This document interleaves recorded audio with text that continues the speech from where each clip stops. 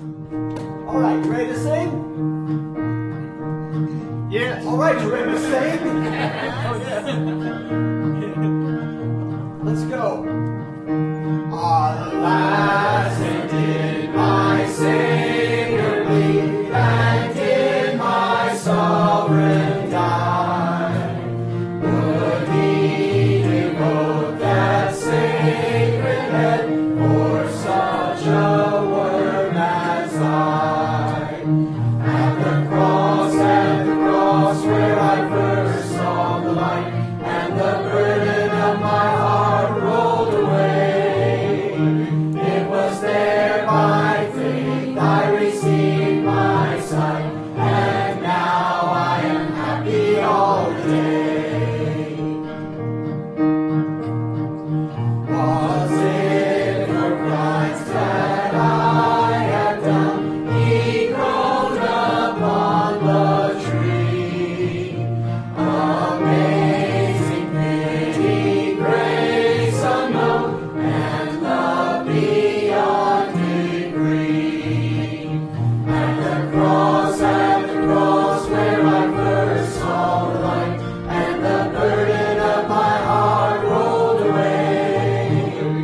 It was there by faith I received my sight, and now I am happy all the day. Well, by the sun in darkness I and shut his glories in. When Christ the mighty Maker died for man's the creature's sin. At the cross, where I first saw the light, and the burden of my heart rolled away. It was there by faith I received my sight, and now I am happy all the day. But drops of grief can ne'er repay the debt of love I owe. Here, Lord, I give myself away. 'Tis all that I can do. Sing! At the cross, where I first saw the light, and the burden of my heart rolled away. It was there by faith I received my sight, and now I am happy all the day. At the cross, where I first saw the light, and the burden of my heart rolled away. It was there by faith I received my sight, and now I am happy all the day. 296, all the way my Savior leads me. What have I to ask beside?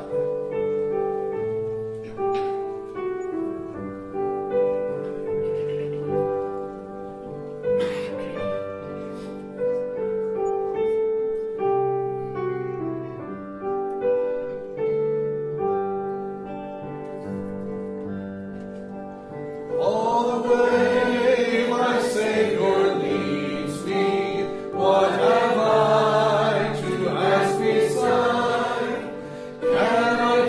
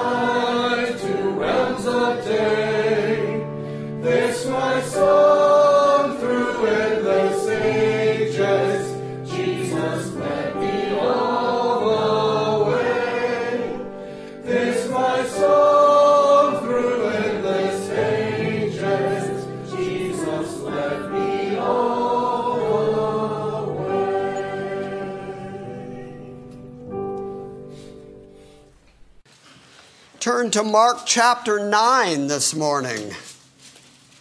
We are continuing our verse-by-verse exposition of the Gospel of Mark. And this morning we are going to get to one of the pivotal moments in the book of Mark. As I've told you before, Mark is sort of making a beeline toward the cross, but he wants to make sure before he gets there, before he tells you about the Passion Week of Christ and the ultimate sacrifice of Christ that Steve read this morning during our scripture and prayer, before Christ comes and fulfills the Isaiah prophecies about the one who would die and have our transgressions laid on him.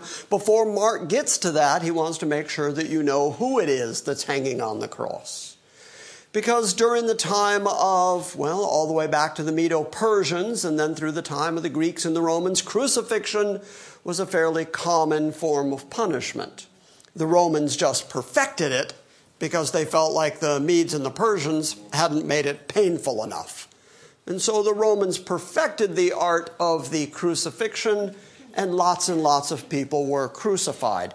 Mark wants you to know who it is that ended up in the ignominious position that they were sacrificed on a Roman cross. And today he's really going to bear down on that. He's going to tell you about the transfiguration of Christ, the metamorphosis of Christ, where they were able to look beyond just the human earthly representation of Christ and actually see who he was in his glory.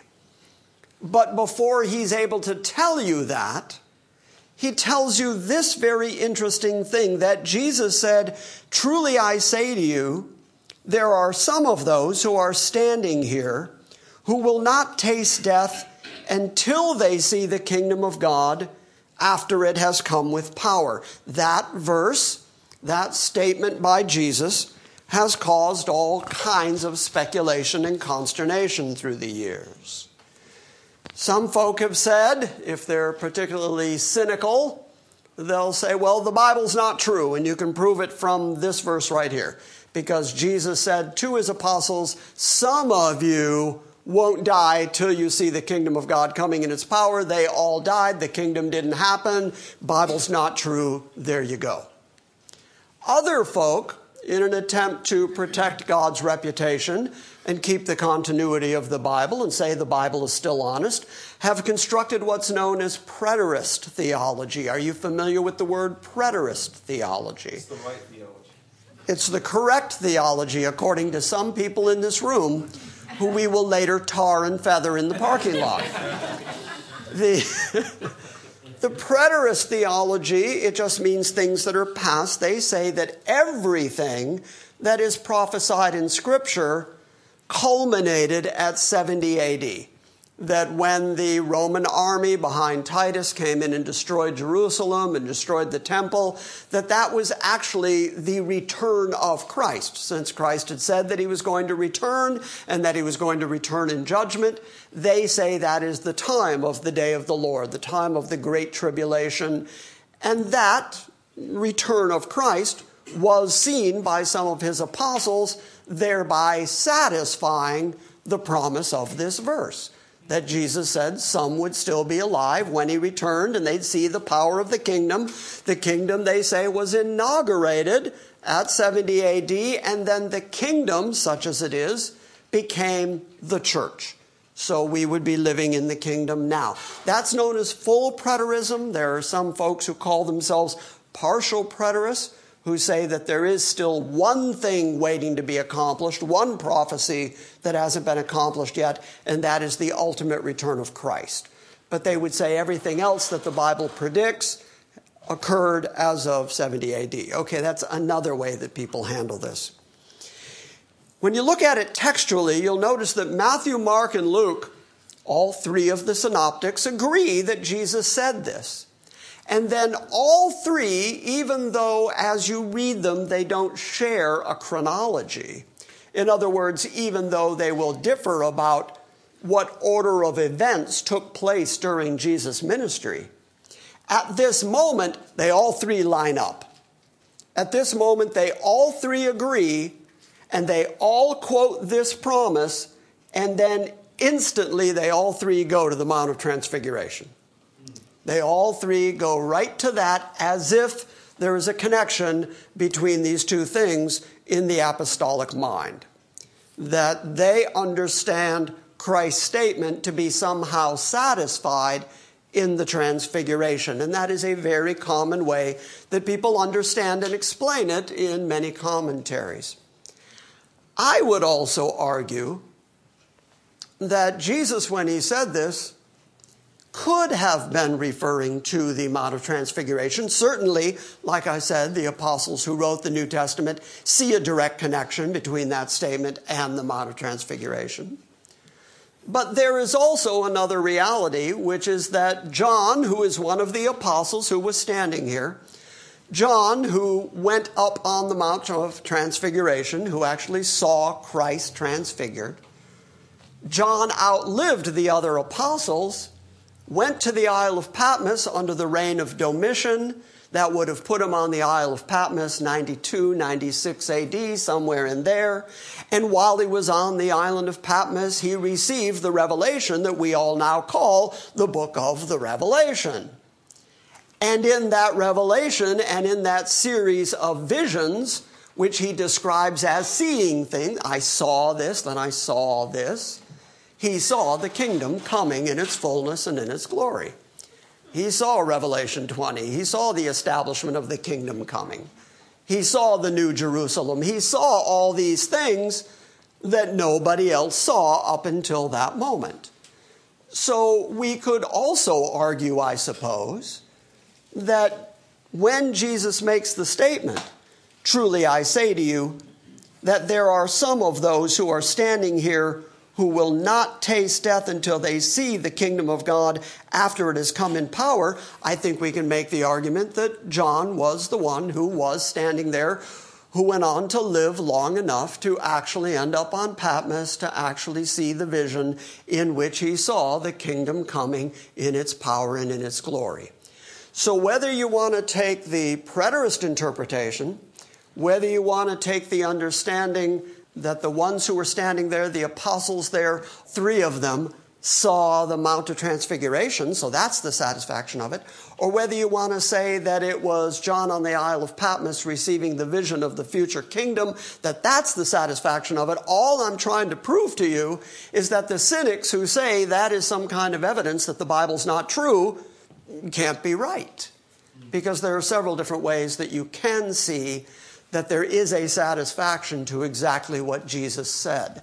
The kingdom doesn't have to have been inaugurated in order for it to have been seen. If you look at the book of Daniel, Daniel describes his visions as, "And I saw." And John describes it the same way, "And I saw." And Jesus said, there are some standing here who are not going to taste death until they see the kingdom. And that absolutely happened. So as I've argued all the way through, the Bible is credible, the Bible is genuine, the Bible is trustworthy. You can trust it not only in the details, but you can trust your soul with it. Okay, that's the introduction. Let's start right at chapter 9, verse 1, which I've quoted a couple of times now. Jesus was saying to them, "Truly I say to you, there are some of those who are standing here who shall not taste death until they see the kingdom of God after it has come with power." And 6 days later, Jesus took with him Peter and James and John and brought them up to a high mountain by themselves. And he was transfigured among them. That Greek word, transfigured, has a diphthong at the very end of it that I'm not sure I can pronounce, but it is the same Greek word from which we get the word metamorphosis. He was metamorphosized in front of them. In other words, rather than just being flesh and blood, we're going to read that he began to shine, and that he was so clean and white, the only thing that the apostles could compare it to was whiter than any soap can get you. He was just clean and white, shining brightly, showing the glory of God. And in that way, his physical visage, as we read this morning, or as we heard Steve read, that when he was on the cross, his visage was marred more than any man. That means his physical body, his outward presentation and appearance was marred more than any man. In this case, his outward visage was changed, metamorphosized, if that's a word, transfigured to this. And his garments became radiant and exceedingly white, as no launderer on earth can whiten them. And Elijah appeared to them, along with Moses, and they were talking to Jesus. And Peter answered and said to Jesus, Rabbi, it is good for us to be here. Let us make 3 tabernacles, one for you, one for Moses, and one for Elijah. What did Peter just do? He equated the 3 of them. Now let's talk about Moses and Elijah for just a moment. If you're a thoroughgoing Jew, your entire religion is based on whatever Moses has said.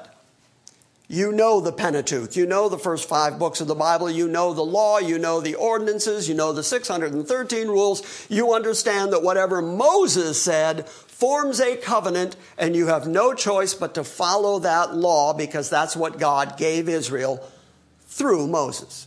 So whatever Moses says, that's gold. Elijah is the chief of the Old Testament prophets. Of all the prophets in the Old Testament, the one that they are looking forward to, seeing return again in order to bring about the kingdom and the judgment, is Elijah. So Elijah looms very large in the Old Testament. The Old Testament is referred to as a summation of the whole Old Testament. The phraseology is the law and the prophets. You see it all the way through the New Testament, that whenever they're referring to the writing of the Old Testament, they just call it the law and the prophets. Jesus does that repeatedly, the law and the prophets. And he's referring to the first 5 books of the Bible and then everything that's been written prophetically. Are you familiar with the word Tanakh? Do you know the word Tanakh? Well, the 3 letters have to do, the T, N, and the K in English letters, have to do with the Torah, the first 5 books of the Bible, and then the Nevi'im, and then the Ketuvim, which basically is a summation of the Old Testament, the law, the prophets, the writing. And that's how the Old Testament's made up. The first 5 books are the law, there's the prophetic books, and then there's the history books, the poetry books, the writing books. And so to use the phrase, the law and the prophets, sums up the whole of the Old Testament. And now here is the man who embodies the law, Moses, and here is the chief prophet who embodies the prophecies of the Old Testament, Elijah, and they're standing with Jesus, who's glowing white with light and demonstrating his absolute superiority and authority. And they're talking with Jesus. So naturally, Peter would see the 3 of them and say, okay, Jesus, I've already declared that he's the Son of God. He's definitely the Messiah. But now there's Moses and there's Elijah. Apparently what I'm to learn from this is that the 3 of them combined make up who we're supposed to listen to. Pay attention now to Moses and Elijah and Jesus. So he wants to build 3 tabernacles, one for each of them. He's equated the 3. Rabbi, it's good for us to be here. And let us make 3 tabernacles, one for you, and one for Moses, and one for Elijah. And then Mark takes the time, and he's the only one who does this. Because remember, Mark is being tutored by Peter. He's the only one who takes the time to tell us, because Peter did not know what he was saying. Well, he would get that from Peter. Peter would say, I did that. Yeah, I did that because I don't know what I'm doing. So Peter does this because he doesn't know what to answer because they had become terrified. Okay, so put shoe leather on it for a minute. Put flesh and blood on it. Jesus, who you've been walking and talking with, who has done some miracles, who has healed some blind people, some lame people are walking. Jesus, who has walked on water and drives out demons. Okay, he's definitely genuinely something special. But then you go up on a mountain with him, and suddenly he's glowing with this sort of majestic, powerful, godlike light. And then Moses and Elijah show up to talk to him. You're not going to stand around going, yeah, that happens every day. That's standard for my life. No, you're going to be terrified by it. What am I a part of here? What is happening right now? What am I looking at, and why are we here? So he didn't know what to say. They had become terrified. Verse 7 says, and then a cloud formed and overshadowed them.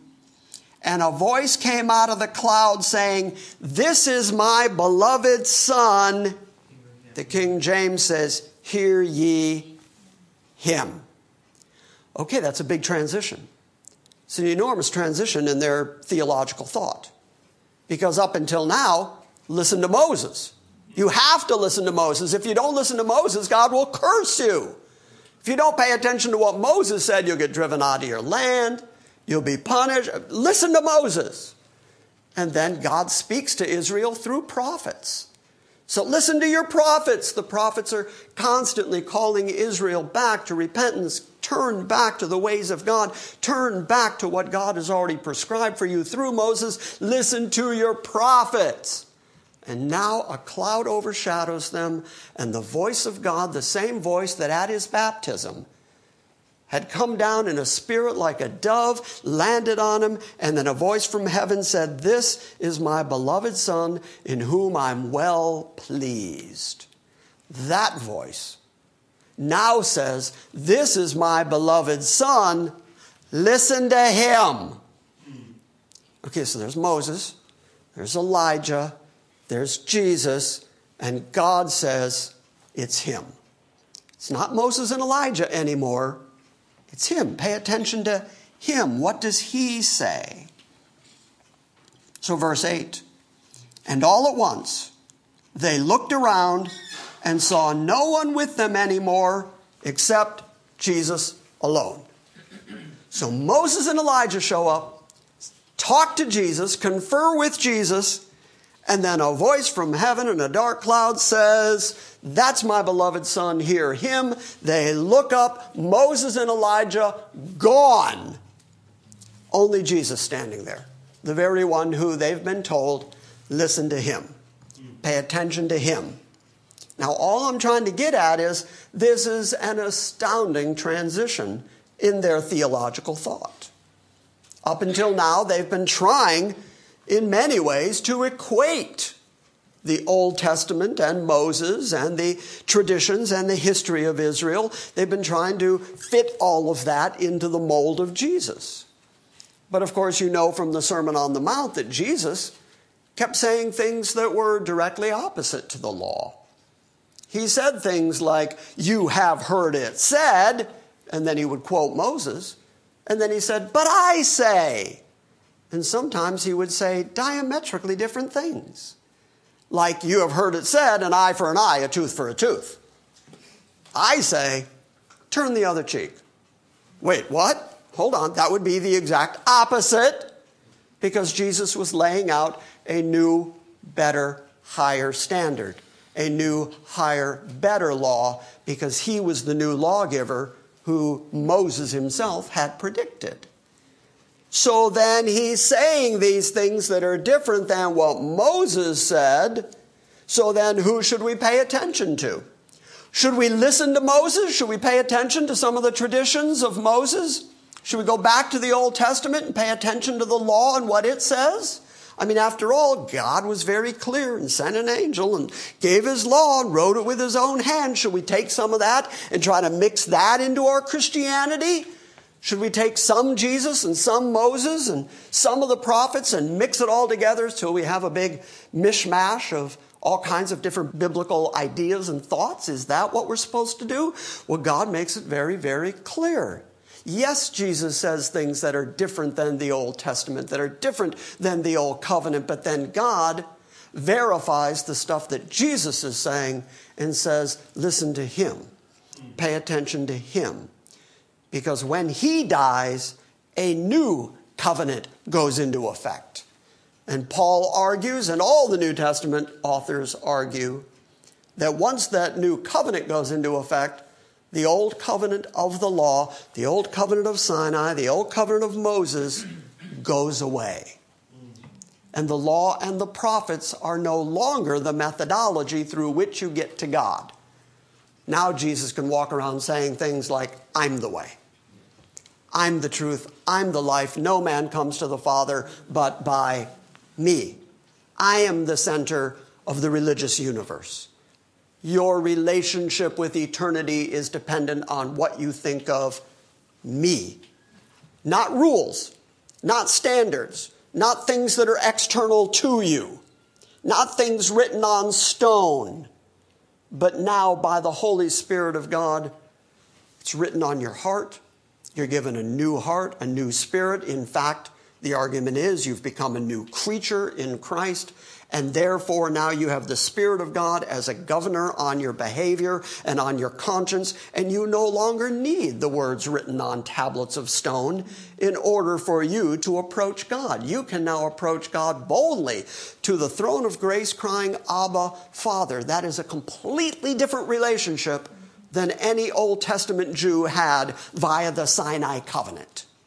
There's a new covenant in effect that gives you relationship one-on-one with God, who is not just your master, but now your Father and your Savior and your shield and your buckler and your defender. He's everything to us, and all of that through Christ. Amen. So if Christ is in you and you're in Christ, the relationship is settled. You're good. You don't need Moses to get there. Now, have I read anything into this Transfiguration story? Well, the answer is yes. I've read a few things into it. But I think that's what was being taught. I think that's why Jesus didn't just say, you guys stay down here. I'm going to go up on the mountain. I'm going to be transfigured and I'm going to have a chat with Moses and Elijah, but you guys stay down here. Because that's the way it was when Moses went up on Mount Sinai. Everybody was told, stay away. Put up borders. Don't even let a dog come near here or he has to be driven through with a dart. This is a holy mountain because God is on it. Nobody gets to come up here except Moses. Okay, so now Jesus is going up to commune with Moses and Elijah, and even God shows up in a cloud, and he invites people up with him. Why? Why did he take Peter, John, and James up with him? Because he wanted to demonstrate to them the very thing I'm describing here, that now he is the center of the religious universe, that now he is the way to God, and that Moses and Elijah no longer are the authorities over your heart, mind, or conscience. Have any of you in your Christian life ever had anybody attempt to impose Moses on your Christian conscience? Really? No one? Just me and Tom? We're the only ones? Just Tom?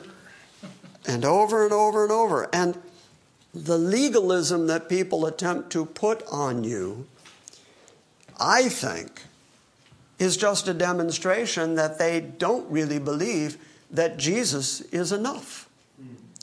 They really don't believe that Jesus and his sacrifice and his death and his blood is adequate. They got to put something on you. I think I told you about years ago how I had a preacher write to me and say, Jim, you can't preach that radical grace that you preach. And then he said, you got to put some law on people. Some. You got to put some law on people. And then his argument was, and this is a quote, because if you don't, they'll go crazy on you. And I thought, well, yeah, that would be true if we were talking about unregenerate people. If you take unregenerate people and then don't put any rules on them, yes, they'll go crazy. That's their natural sinful tendency. They're going to go crazy. But if people already have the Holy Spirit of God inside them, acting as the encourager and the governor on their behavior and the the source of their understanding of their relationship and bringing the Word of God alive and the Word of Christ alive, giving them a new heart, taking out their stony heart of flesh, if that's what's occurring in people, then no amount of external law is going to help them, because they already have everything necessary for their full, complete, eternal salvation. What good are my extra rules going to do you? Okay, you're on your way to heaven. Okay, you're already saved. Okay, you're already redeemed, blood-bought. You're guaranteed. Your name's in the Lamb's book of... But I say you got to wear a tie when you come to church. And so far, I'm the only safe person in this room. You just start making up rules. Women have to wear skirts that come down 3 inches below their knees, minimum. And you ladies that are wearing pants, none of you are saved. I'm just making up rules. But what good does that do you? If you're already saved, you're already redeemed, you're already blood-bought, you're already on your way to heaven, your name is in the Lamb's book of life since before the foundation of the world. What good do my rules do you? None whatsoever. So then, extend that. What are the rules of the Old Testament and the rules of Moses and the 613 ordinances? What do they add to the fact that you are already saved? Nothing. They add nothing. So, can you see then what Jesus was trying to demonstrate by taking Peter, John, and James up on the mountain with him, and then they see Moses and Elijah talking to Jesus? They try to equate the three. God intervenes at that moment and says, no, hear him. This one's my son. These other two were not my son. That's my son. Listen to him. And the other two disappear. What else can God be trying to teach these three apostles except the superiority of Christ over the law and the prophets? So, reading again at verse 9.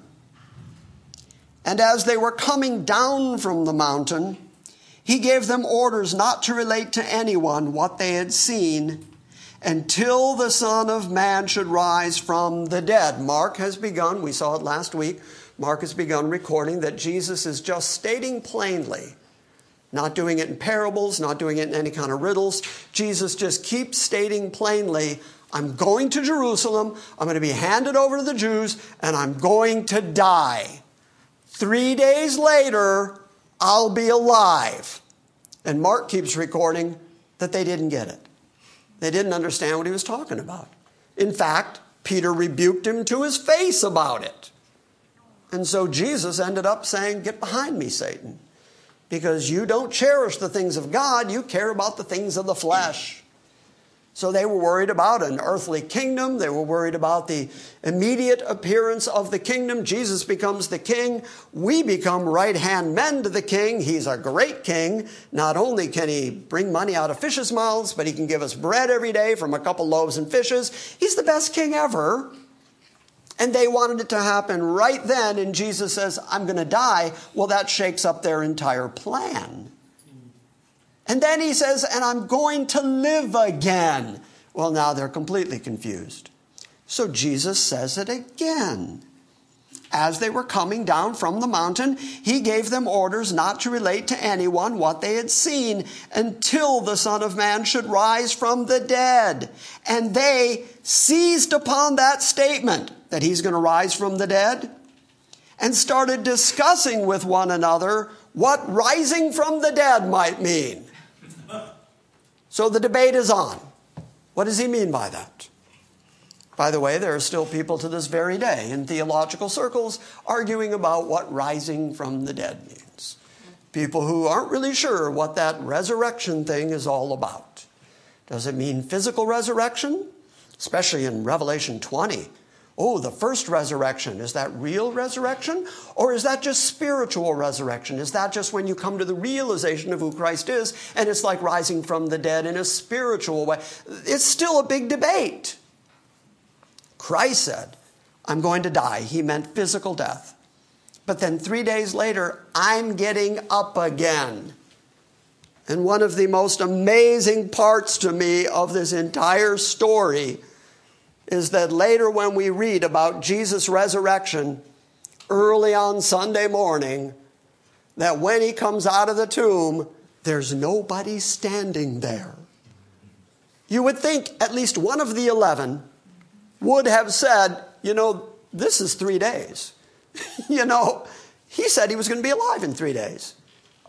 He did everything else really, really well. I wonder what the chances are that he's going to get up again. Just out of curiosity, you would think we ought to just at least go check. Why didn't they go? Because there was a Roman guard there, guarding the body to protect the disciples from stealing the body. And so they were afraid of Rome, and so they stayed away from the grave.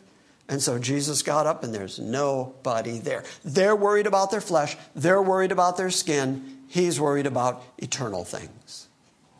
So he says to them again, an eternal reality that is predicted in the Old Testament, that is clear that this is what Messiah is going to do. He's going to come and die, and he's going to take the sins upon himself that are going to save all the people that God has given to him. And yet, as he describes that, they don't get it. And they seized upon that statement, discussing with one another what rising from the dead might mean. So, they asked him. Now, this might seem like a very odd question, but actually it's very logical. The problem is we have a 21st century Gentile mindset. But for a first century thoroughgoing Jew, this is a really logical question. They now see, after the Mount of Transfiguration, after all the miracles, they now see who he is. He's clearly, obviously, the Messiah to come. There's no more question in their mind. That's who he is. The cloud has come and said, that's my son. So they're real clear about, okay, that's the Son of God. He's the Messiah to come. But wait a minute. There's this prophecy in the Old Testament that needs to be fulfilled. Turn backwards just a little bit to the very last 2 verses of the Old Testament. The last 2 verses of the book of Malachi. In fact, go to Matthew 1:1 and turn back a page, and you'll be there.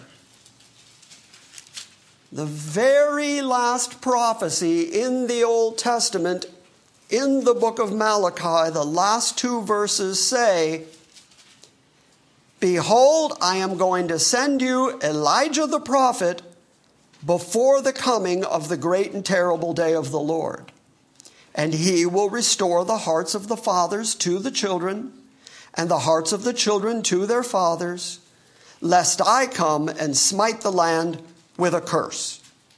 So here's this guarantee from God. Here's this promise that the day of the Lord is coming, but before it does, I'm going to send Elijah back again.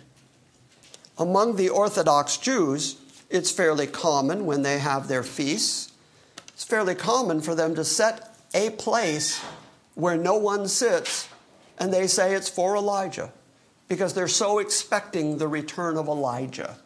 Because once Elijah returns, then the day of the Lord comes, and then the kingdom comes, and then Israel is regathered, and everything is restored to the way it was supposed to be. So the first thing they're looking for isn't the return of Christ, they're looking for the return of Elijah. Okay, so knowing that, back in Mark 9, they see that they are with the very Son of God, the genuine Messiah, but where's Elijah? They're having a theological dilemma now. But doesn't Elijah come first? So they ask him. And they asked him saying, "Why is it that the scribes say that Elijah must come first?" Now, Jesus' answer is really interesting and kind of multi-layered.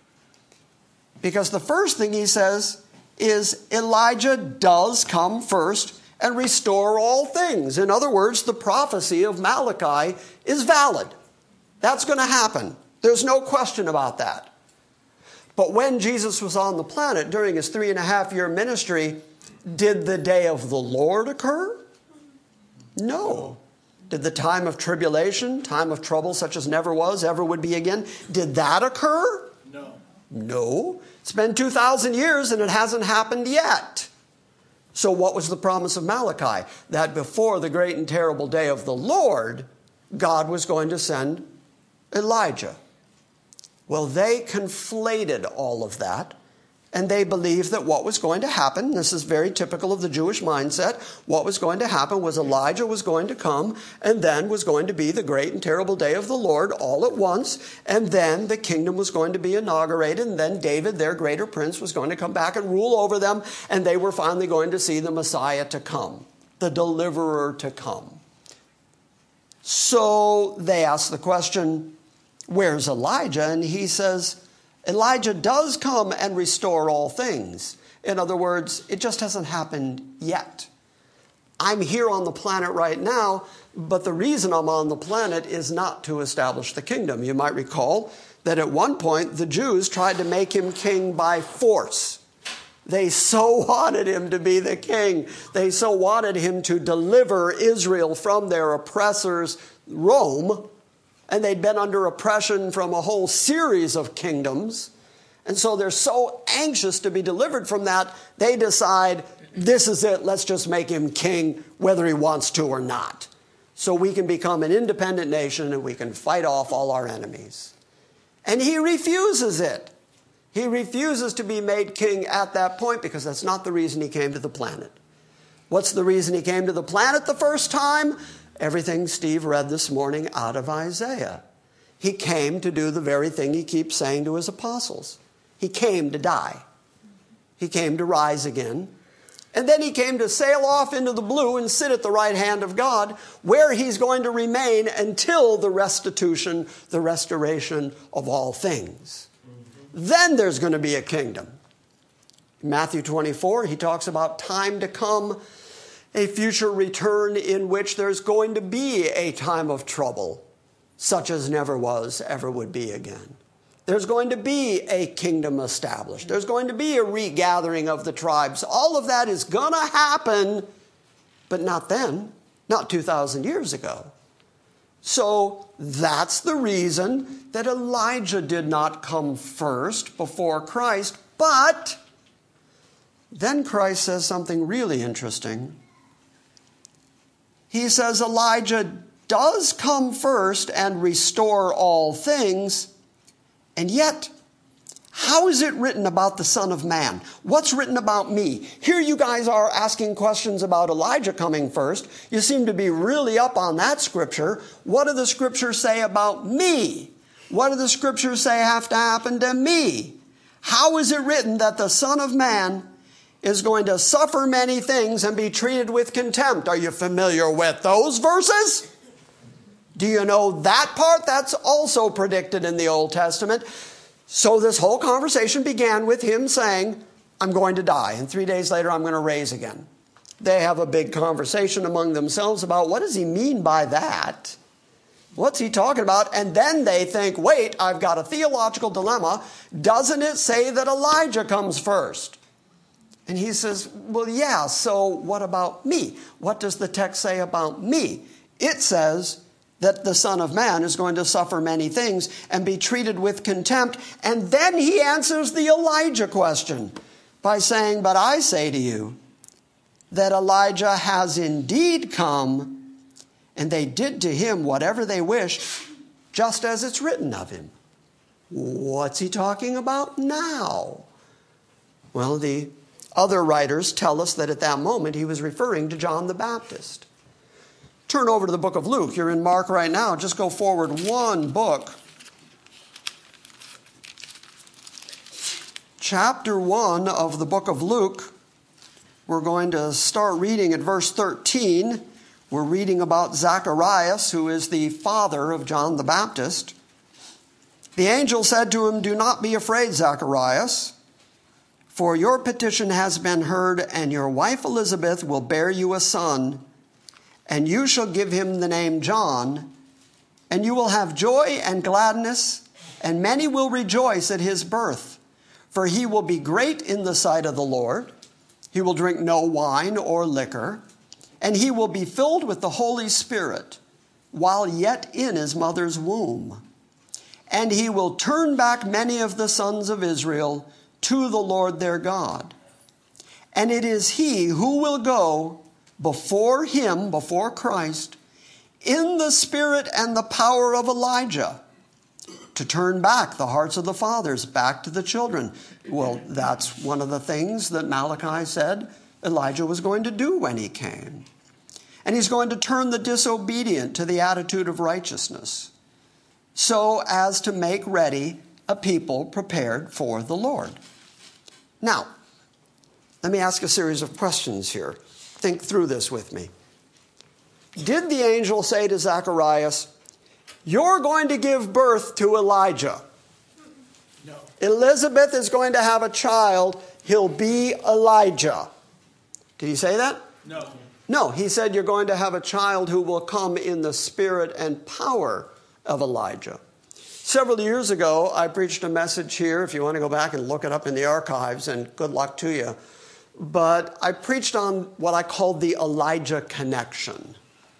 And I demonstrated all the verses in the Bible that have to do with this ongoing influence of the spirit of Elijah. But it starts right away.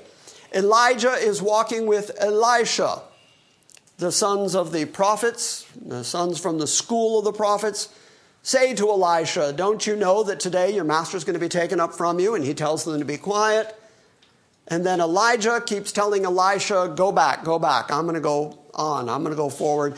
Elisha says, "I'm not leaving you. I'm staying with you." Finally, Elijah says, "Ask what you will. What do you want?" And Elisha says, "I want a double portion of the spirit that's on you."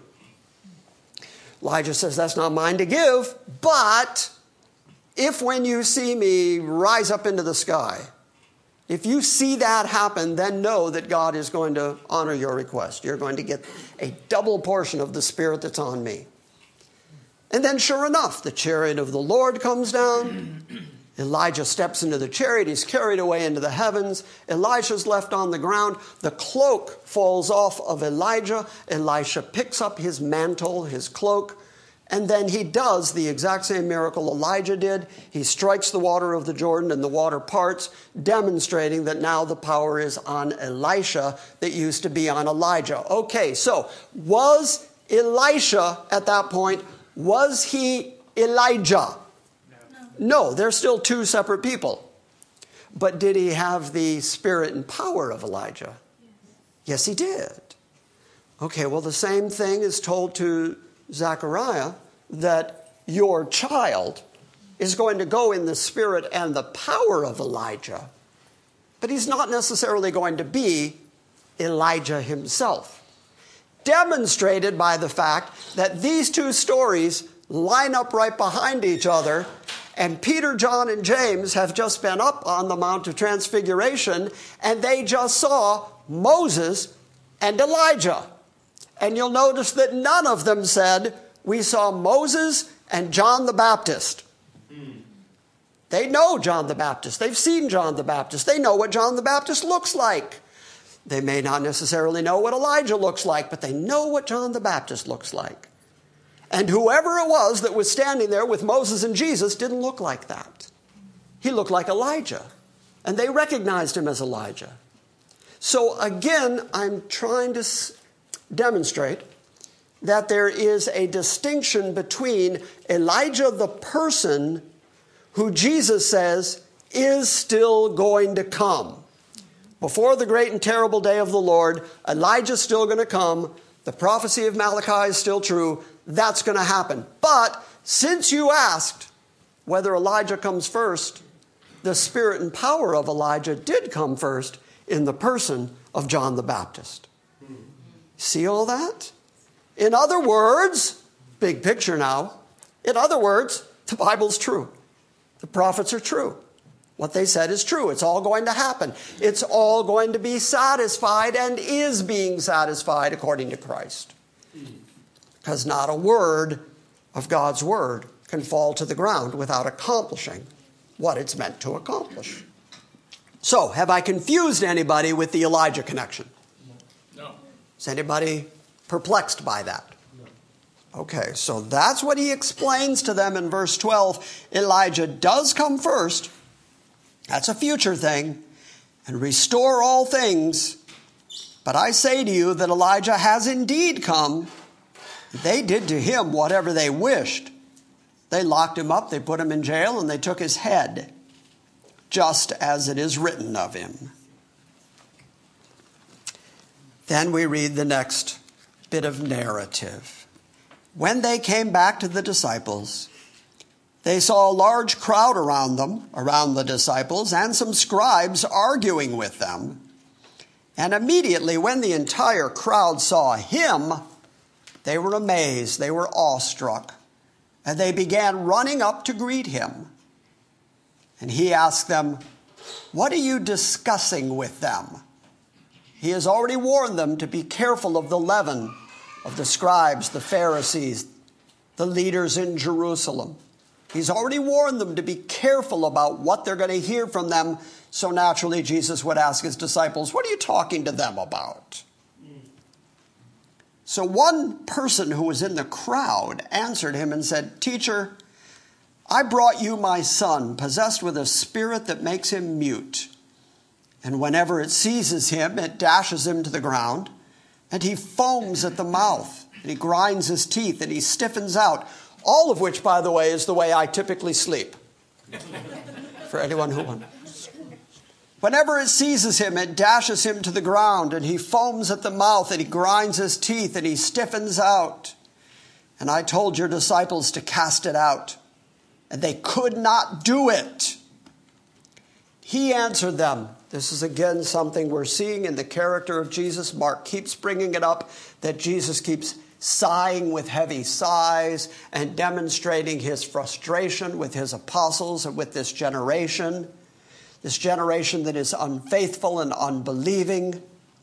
He says, "O unbelieving generation, how long will I be with you?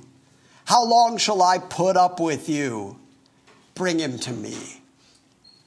And they brought the boy to him, and when he saw him, immediately the Spirit threw him into a convulsion.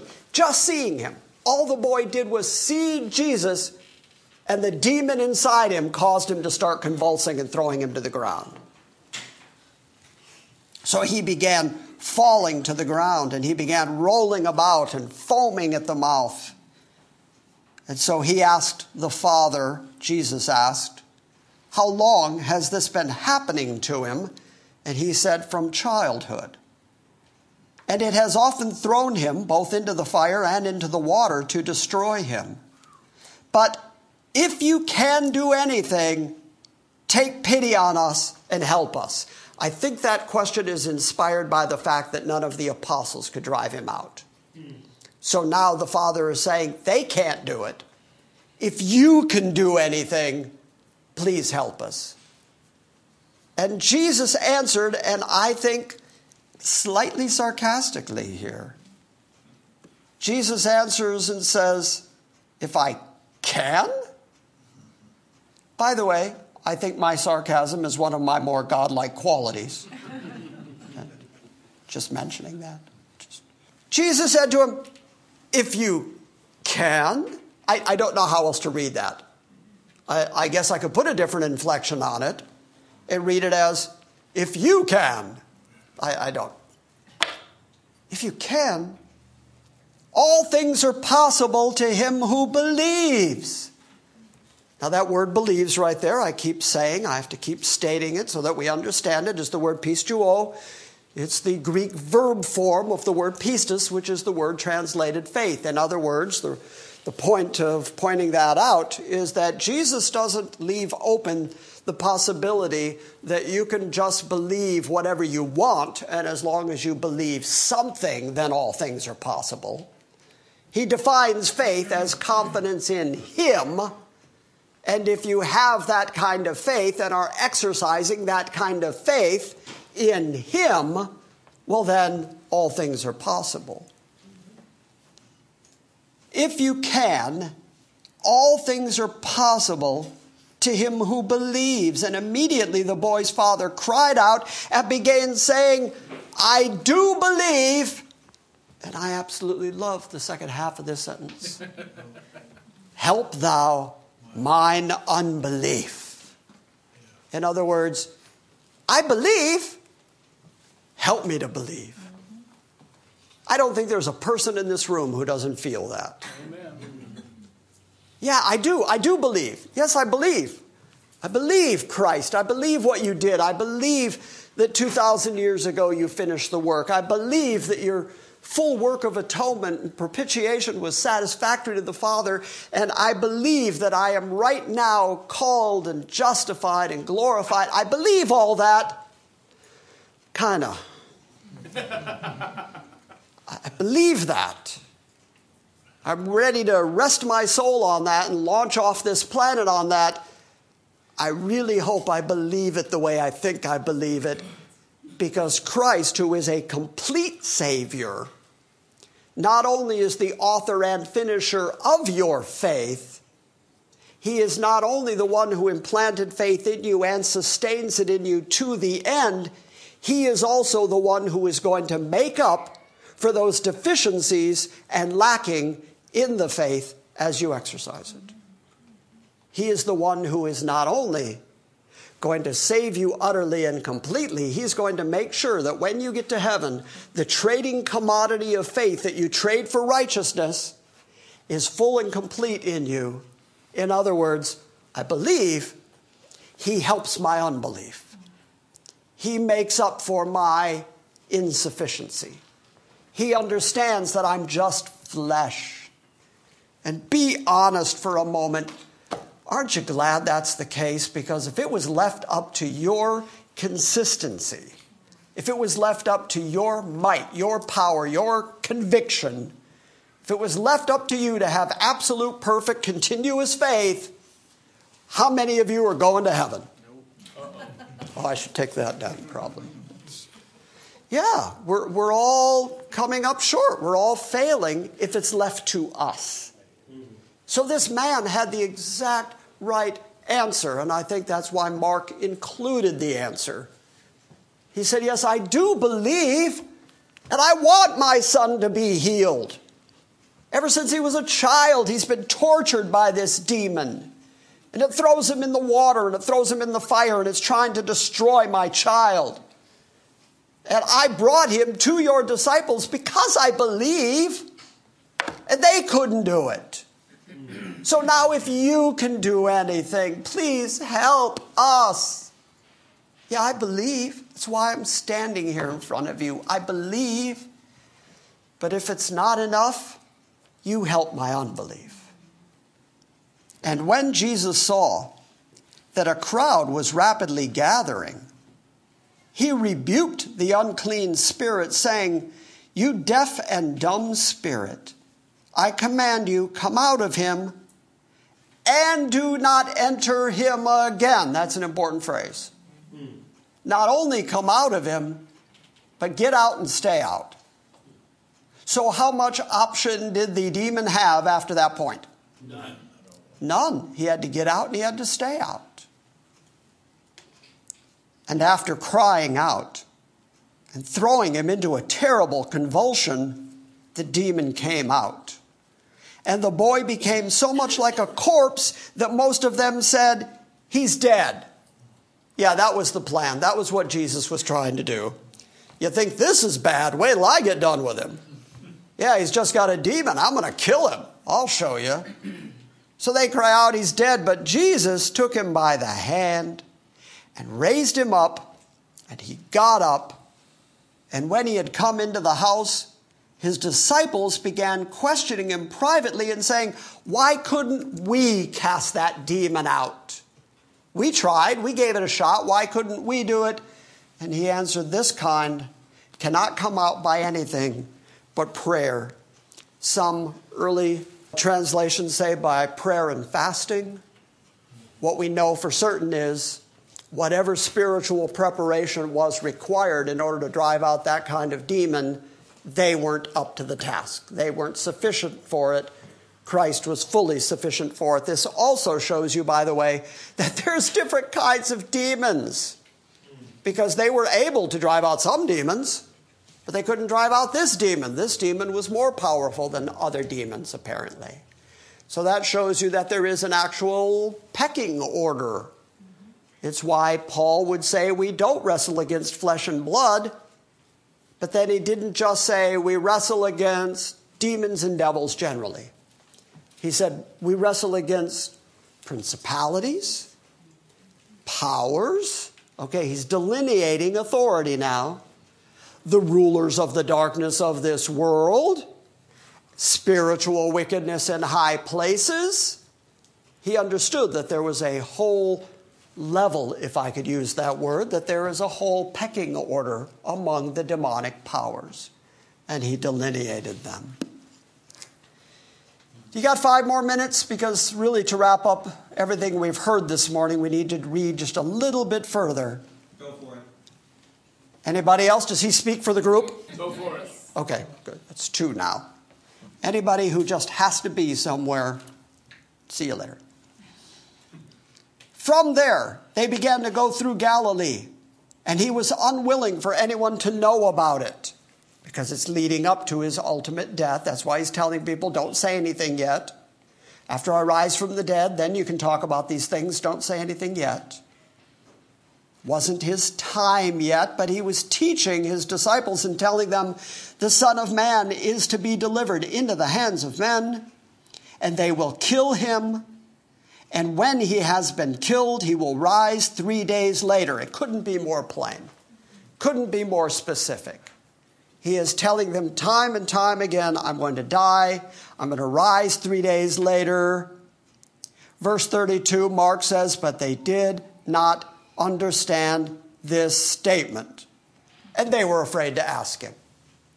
They didn't want to look stupid again.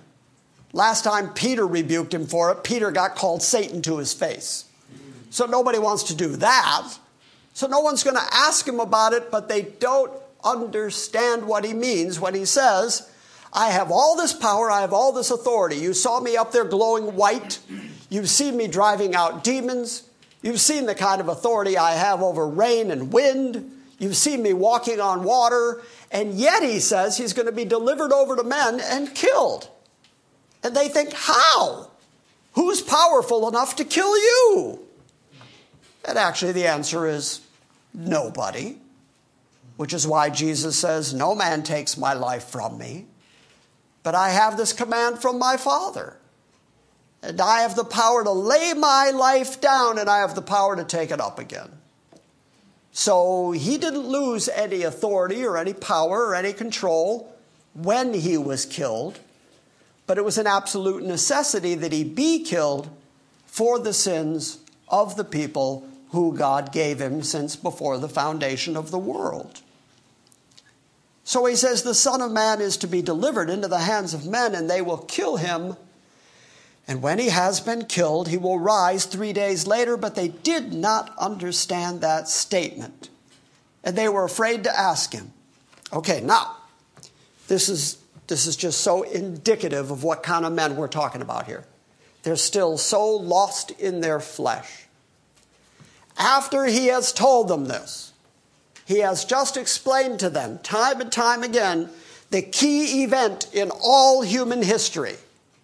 The Son of God takes on flesh, comes to the planet, is killed, raises 3 days later, and that event secures the salvation of all the people God has chosen to save. That is the key, most vital event that ever happened in human history. Do you know what it inspires in them? They argue about who among them is the greatest. I think we know the answer to the question. It would be Jesus. He's the greatest. But they start arguing about, well, you know, the kingdom's going to come eventually, maybe after he raises from the dead. Which is why, at the beginning of the book of Acts, they ask him, will you at this time deliver the kingdom again to Israel? They're still expecting the kingdom to happen immediately. Because as soon as it happens, if he's the king, they're set for life. They're the right-hand men. So, and they came to Capernaum, and when he was in the house, he began to question them. What are you discussing on the way? But they kept silent, because on the way they had discussed with one another which one of them was the greatest. That's their reaction to, I'm going to be killed, I'm going to die, I'm going to rise again. Do you think there was any possibility, and I'm just speculating here, do you think there's any possibility that they thought, he might actually be killed? We're not sure about that rise again thing. But if we're going to keep this movement going, somebody's got to step up. Someone's got to be the great one. And so let's argue and discuss about who's going to be the great one once he's gone. Sandy, you had your hand up. Wasn't there another translation that said that this saying was hidden from them? Yeah, over and over it said that they don't get it because their hearts are hardened. But I think that proves that natural men by themselves can be told the absolute truth without hiding, without parables, without riddles. You can stand in front of a person with your open Bible and you can tell them the absolute authoritative truth of who Christ is. And after their flesh, they can't get it. They don't understand it. I mean, Jesus himself standing talking to these men after demonstrating who he is, after showing them all the miracles, which, by the way, kind of answers all the folks who would say, if I could just see a miracle, then I'd really believe. No, you wouldn't. They saw plenty of miracles. They still couldn't get it.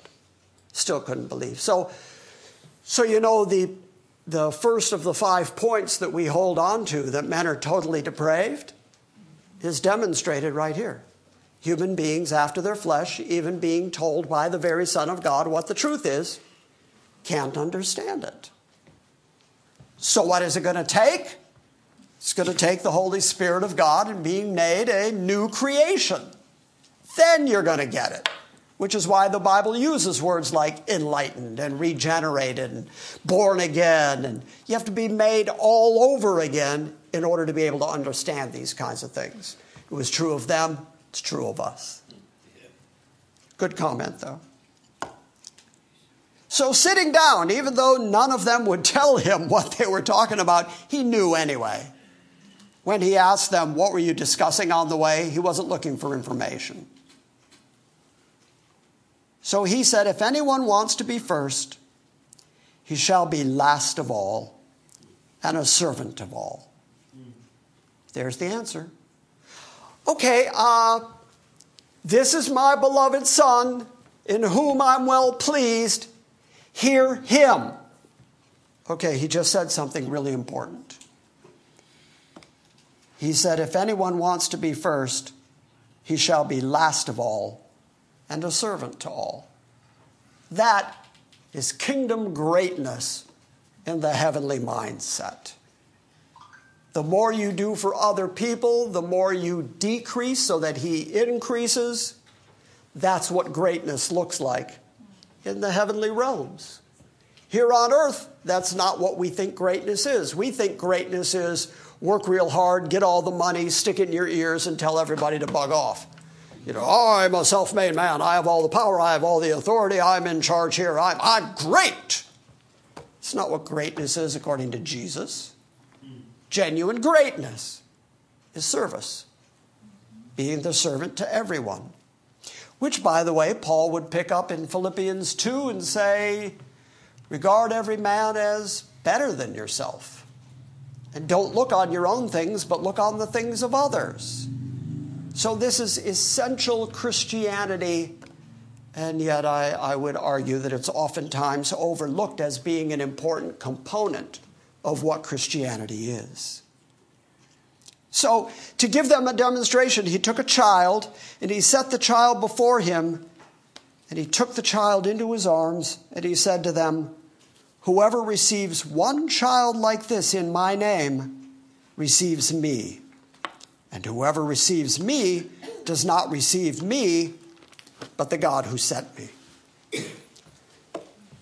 There was a church that I was part of for a while, where whenever anybody would come and say, I feel the need to teach. I believe I'm a teacher. I'm a preacher. I have that burning in my belly. I need to get in front of people and open a Bible. I need to teach. They would say, okay, the children need to be taught. you can start with third grade. And the people who were serious would take that job. The people who weren't serious would say, no, I mean teach adults. I need to teach grown-up people. I'm educated. I know what I'm talking about. I need to teach. You know, the first year that I was asked to preach at the conference in Lexington, 16 years ago, Elder Ward called me and he said, we're going to have you teach this year. And I thought, oh, great. I'm finally going to get up on the platform. I'm finally going to teach the congregation. He said, you're going to teach the youth on Wednesday. I went, oh, no. That's what? Teach the youth? So the collection of all the kids that make up the Sunday school program that's going on, I had to teach them one night. And I learned real quick that I had to keep the banter going because the moment I stop, they start chattering. They start getting big. They're hard to teach. They're difficult to teach because their minds are going 90 miles an hour and none of it is what I'm talking about. They just want the old bald guy with the ponytail to get done and get off. And so that taught me a lot about what Jesus is saying here. If you want to be great, then accept children and accept people as children. Make yourself servant to other people, even to children. And if you accept a child in my name, then you've accepted me. If you're good to children because you bear my name, then you're accepted by me. And if you're accepted by me, you're accepted by God. So how much ego does that leave for you in the midst of your Christianity? That'd be none. There's no room for ego in Christianity. There's no room for pride or arrogance. There's only room for service, kindness, grace, long-suffering, and just being good to each other. I wanted to get there this morning, and I know I kept you a little long, but hey, we got there. I wanted you to see how the apostles were told time and time again, I'm going to die. But when it came time for them to discuss stuff, they wanted to know who was going to be the greatest. Because they just could not understand the things that Jesus was saying. And yet he was telling them the absolute truth that all the prophets had predicted. He was going to die for the sins of his people. And they just couldn't understand it. But here's the final point. You will notice that their lack of understanding and their lack of faith didn't stop him from doing what he was going to do anyway. He was here to do it anyway, and he didn't need human cooperation to get it done. He didn't need anybody's faith to get it done. In fact, he's the author and the finisher of the faith. He's the one that helps the faith. He was not waiting around for anybody to rubber stamp him or accredit him or say, I have faith in you to do these things. Nobody understood what it was that he was doing, and yet he came and did it because he was obedient to his Father. Shall we apply that real quick? It doesn't matter if people understand what you're doing or why you're doing it or what you believe or why you believe. It only matters that you do it in obedience to the Father. Amen. Okay, I won't get all preachy about it because I've talked long enough. But all of that, I think, is right there in Jesus' words. Are there any questions about that? Yes, sir. Can you tell us any denominations that are preterist, or is preterism kind of spread around different denominations? Yeah, you will find in most of the Reformed churches and most Presbyterian churches, especially, and even Catholic churches, churches that emphasize amillennialism. The further extent of amillennialism is preterism. So it's quite common in there. Years ago, I used to write for Sound of Grace. It was a chat group kind of thing, but then it was a magazine they put out, and I wrote for their commentary series. And so there were amillennialists in the group, and there were premillennialists in the group, and we used to banter back and forth with each other. But every once in a while, we'd get infiltrated by preterists, and then the premills and the amills would get on one side together to fight against the preterists, because preterism just doesn't work you have to read so much into the text to get there that I'm obviously not a preterism fan. Did that answer your question? Yeah, thanks. Okay. Anything else? All right, we're good? All right, Mike is going to come and close our service for us. Before we do that, let's all say goodbye to the internet congregation. Goodbye. Bye, Danielle. Thank you for listening to this week's Salvation by Grace Sunday morning message. Please visit our website at salvationbygrace.org for weekly updates and our ever-expanding archives. Join us again next time as we delve into the Word of God and study His sovereign grace.